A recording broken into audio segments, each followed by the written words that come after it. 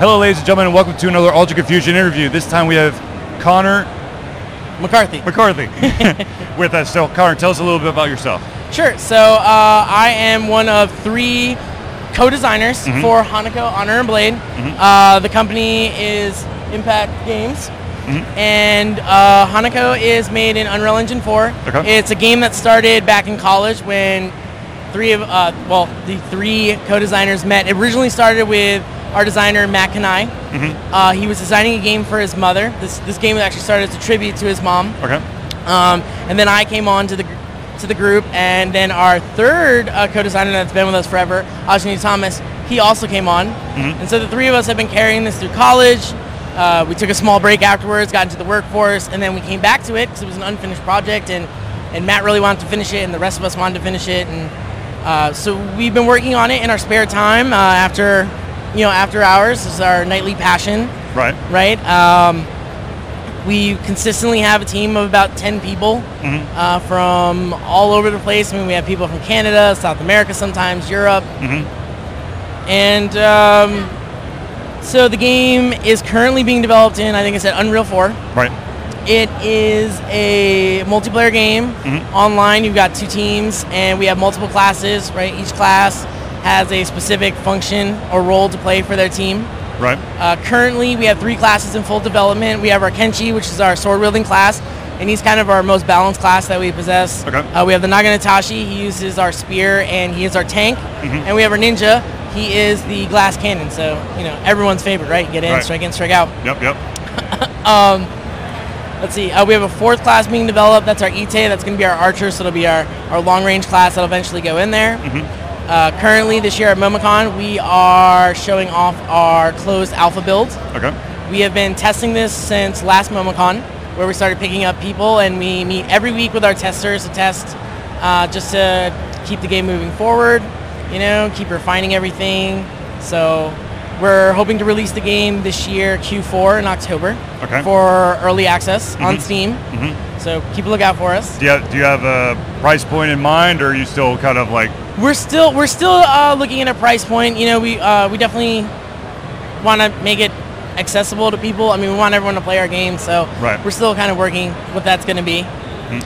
So what's the biggest hurdle to this point, besides, I guess, like time lapse of having to work with for other things to kind of keep the ball rolling? So one of the biggest hurdles is the fact that this is a project that we all work on when we're outside of our everyday jobs. This is a passion project for a lot of us. So it's keeping the team going, keeping us all motivated. Right. Everyone has things that happen in their life. The other big hurdle is technology. Because we're not doing full development 24/7, sometimes newer technologies come out or newer implementations to systems come out, and we really have to assess whether or not we need to deconstruct the work we've been doing and then redo that work so that we're hitting like a new standard, or if we just keep moving forward with what we've already built. So you said Unreal Engine. So has there, since it's kind of like, it's been a longer process, have you found that maybe there's been tweaks or changes to that engine that might make you scream or go, oh no, we got to redo this? That happens every time a new release comes out. We always look at the release notes, and then we sit there and we kind of analyze, okay, these are the things that are positive. These are the things that are going to be a nightmare. And these are the things the developers are not going to like. And then we have to assess whether or not we're actually going to update for this release, or if we're going to continue to build in the release we're currently in, and then switch in a later version, because we always want more positives than negatives. So yeah, that is definitely always like a cliffhanger. Right. So what advice or words of wisdom would you give to an individual trying to become an indie dev, or maybe is at the starting point of being an indie dev? So my advice would be don't stop working on anything. Just constantly go out there and keep working on it, even if it's paid or it's not paid. Anything that you can do that will elevate your skill, or just give you like real working experience, working with a team, working with a schedule. And remember that if you do work with a project, I would say your word means a lot. So if you say that you're going to do something, try to keep to that, because there's not much else that you have full control over, but you do have full control over, your own work ethics and stuff like that. That goes a really long way for, I think, this industry. Yeah. So where can people find more information about your game? Sure. So if you go to playhanako.com, you can find us there, or you can find us at Hanako Honor and Blade on Facebook, and then you can link to our page from there. So, real quick, since this, what would you say, is there like a game or two or maybe 3 or a dozen that you say is like the true influence to how this game came to be? I don't know if there's a true game influence here. I do know that we looked at some games that we have thought we closely either relate to or we share, some sort of nostalgia to, things like Chivalry or Team Fortress. Yep. Those are very popular games. They're fun games, and there are some things in there that we looked at and we were like, well, we think we can do it better.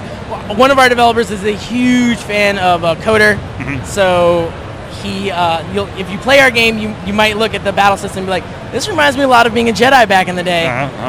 So you might have already touched on this, but what?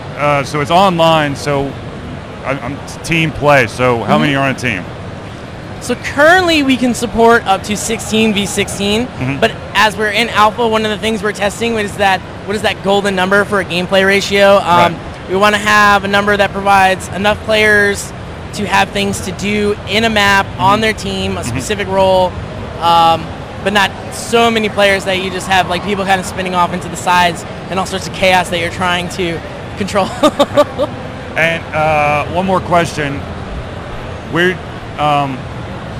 did y'all decide that this type of, I'm guessing Feudal Japan, right?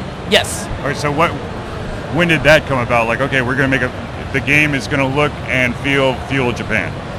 So when it was first being developed by Matt, Matt, I think, already had a vision of it being in Feudal Japan, and he has a very, very large love of things Japanese, and so do the rest of us, so it was an easy attachment, right? We just kind of groomed towards it, and then we really started to take it and shape it and turn it into not just a Japanese game, but really focus on the Sengoku era or their Warring States period, and like make sure that the art and the design really reflected that, so that it was emphasized. Well, cool. Well, I want to thank you for taking time out of your schedule. I know that the indie area is popping at MomoCon, but ladies and gentlemen, come check out Hanako. As he said, playhanako.com, at playhanako, and Facebook/playhanako. So be on the lookout for it, and your tentative date is October. Yeah, our tentative date is October on Steam, or if you want access to the closed alpha and help us test, you can go to the website and send us an email so that you can help us make this game awesome. Awesome. Well, thank you again. Thank you. Have a good one. You too.